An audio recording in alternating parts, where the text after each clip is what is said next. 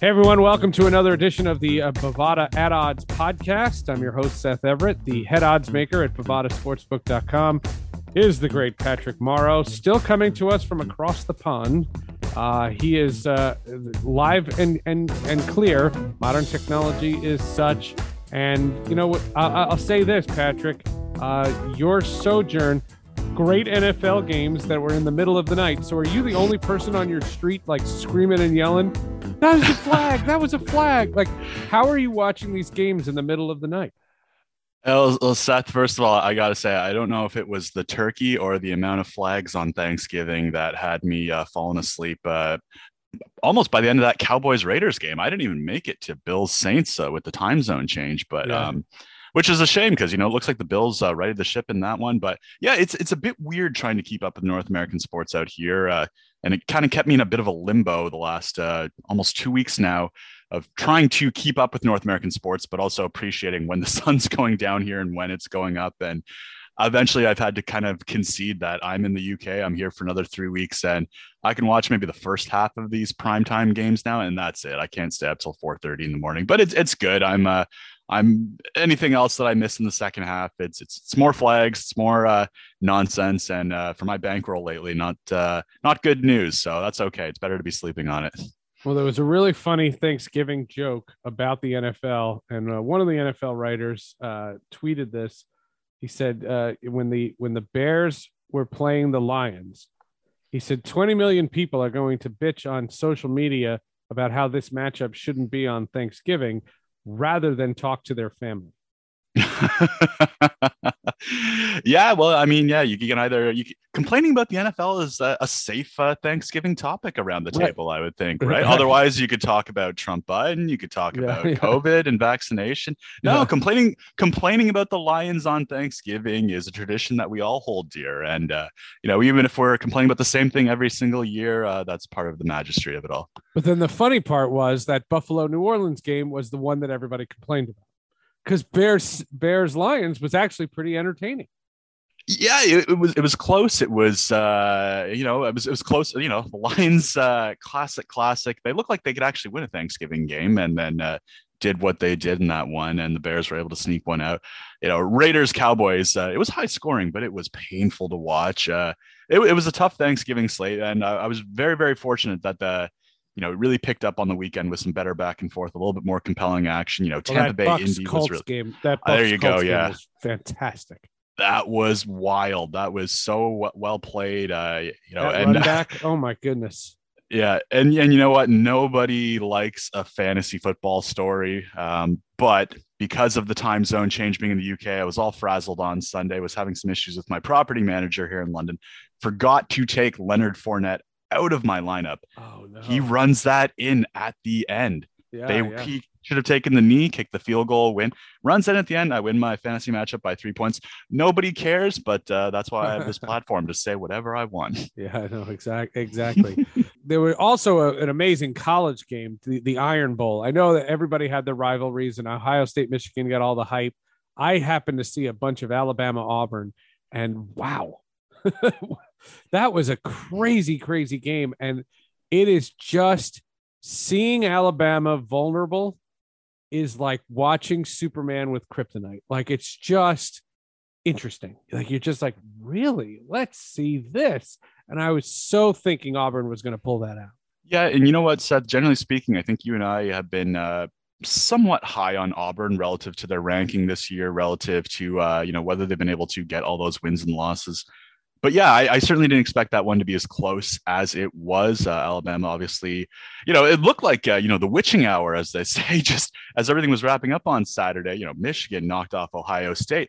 Auburn was in control, and really with some better clock management, they win that game. The college football playoff almost just got completely blown up. And even now, there's still a lot of chaos there.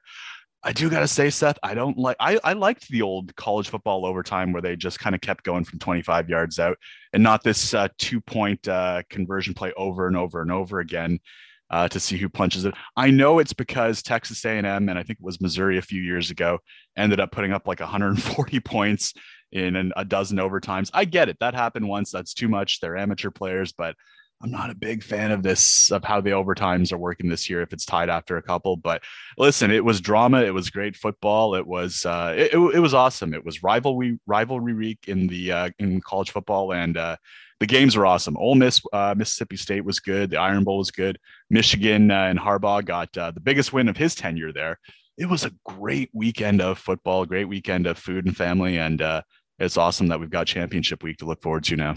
And not to be overlooked, but college hoops was pretty good this week. With all those preseason tournaments, in the Bahamas and Florida and all these random places, that was really, really fun.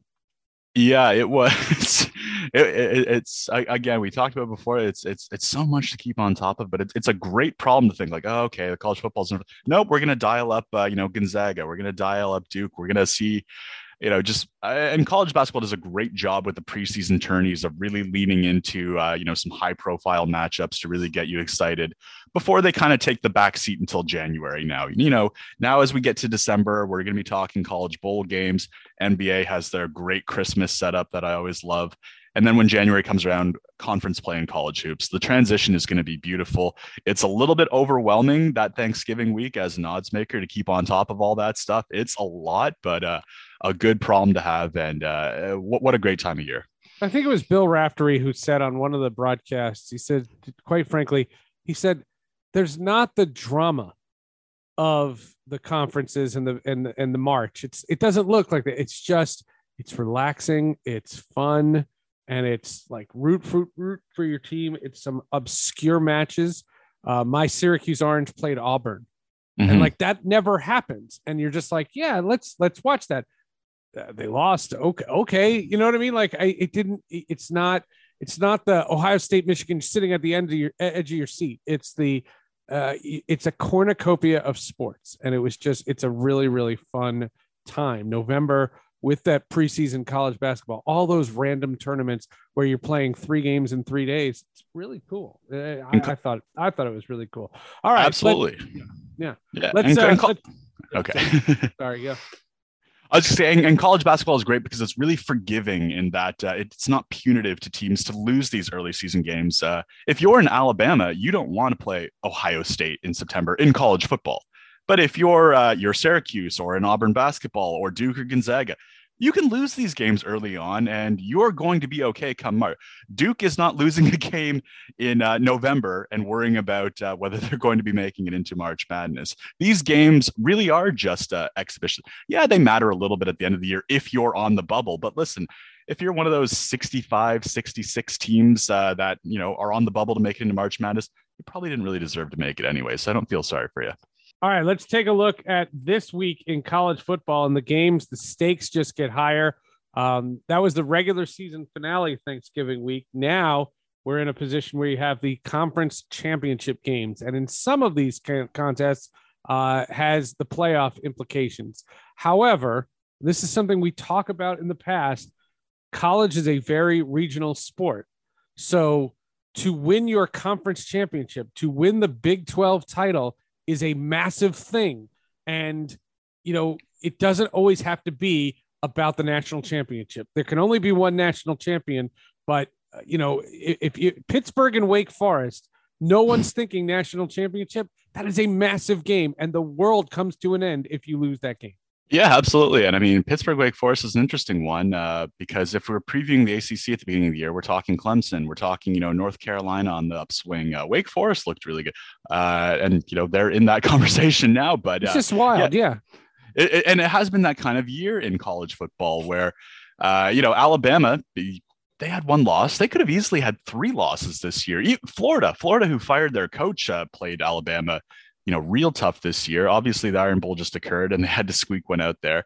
Only one team has been consistent in college football this year, Seth, and it has been the Georgia Bulldogs, who, the toughest game they had was 10-3 first week against Clemson.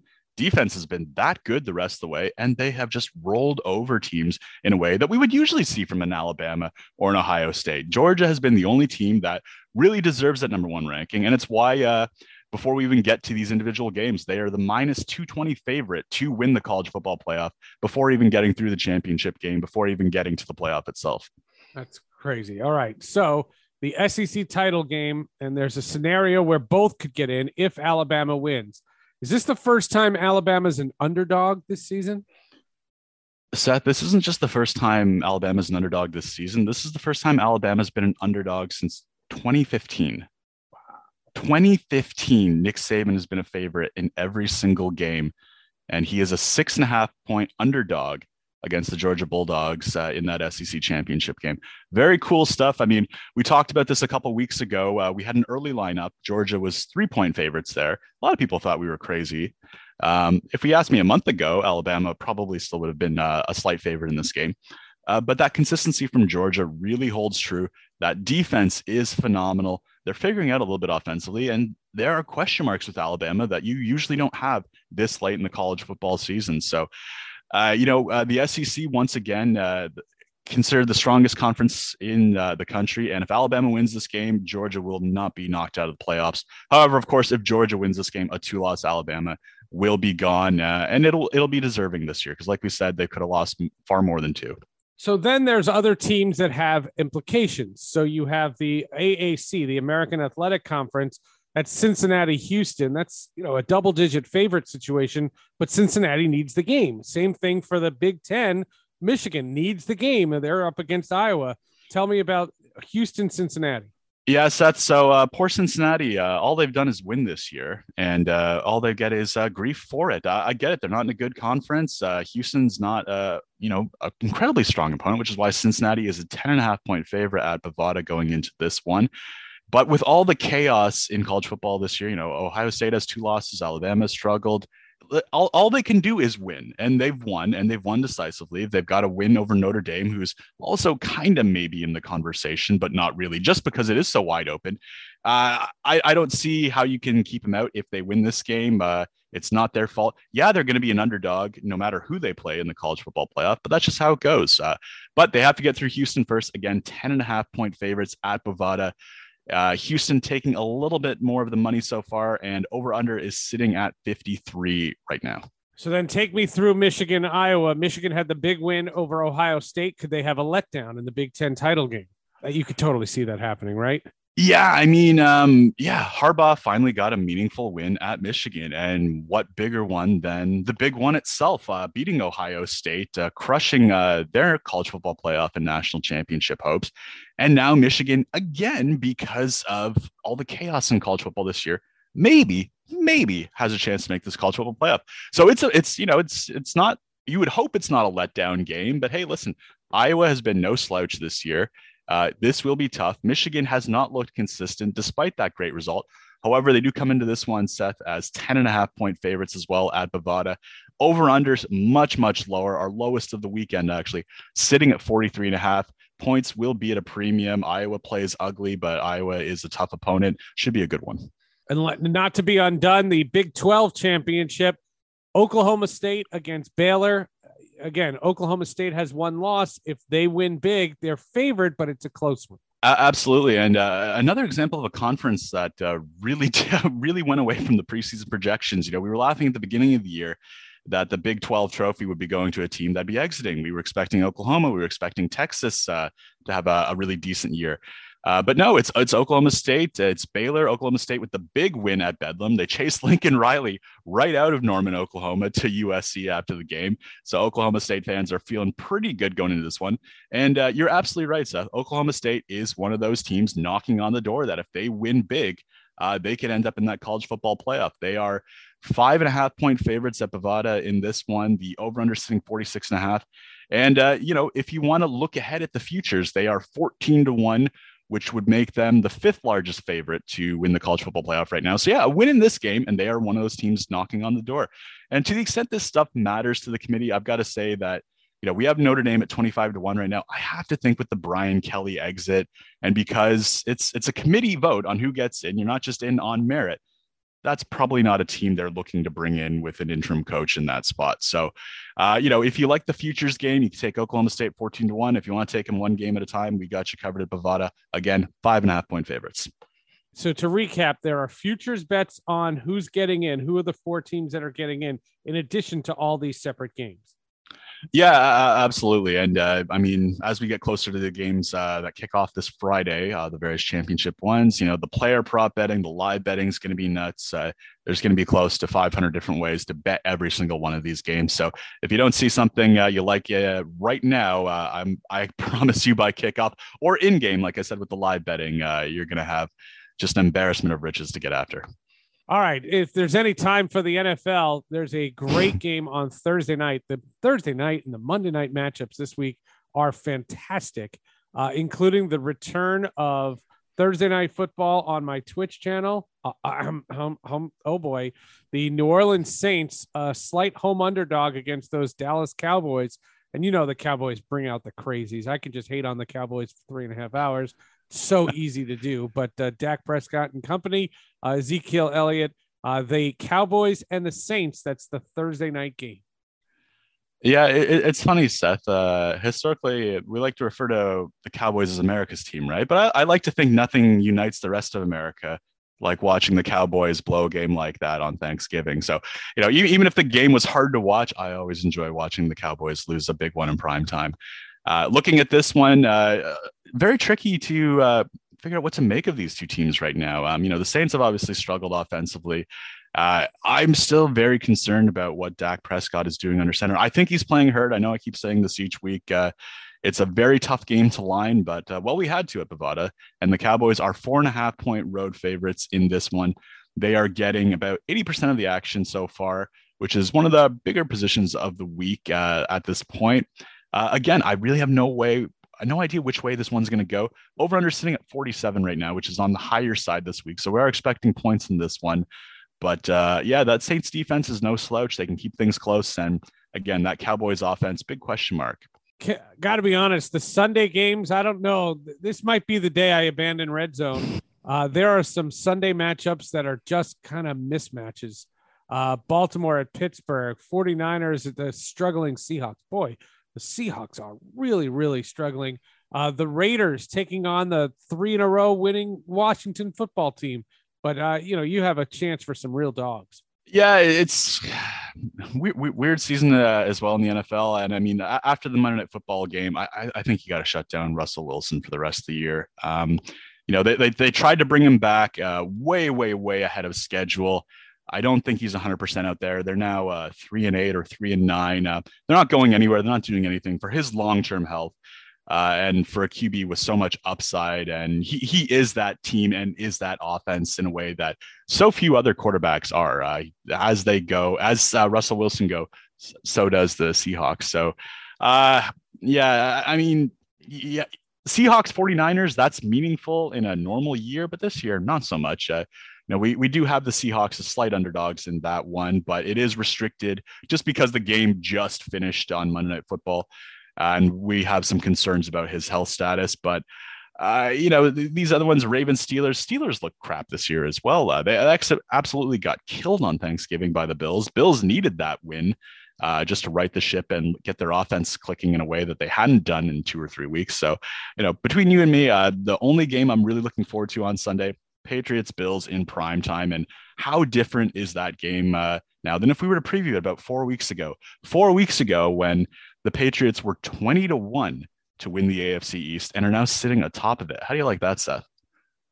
It's crazy. And for all the people that question New England, they continue to persevere, and Mac Jones just shows the poise of a veteran. So much of the Brady Belichick credit went to Brady. Belichick deserves a lot of credit for this.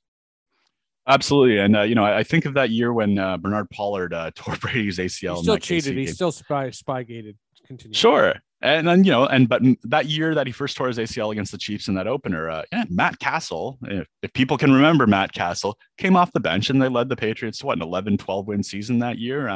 The Patriots retool, they figure it out better than anyone else in the league.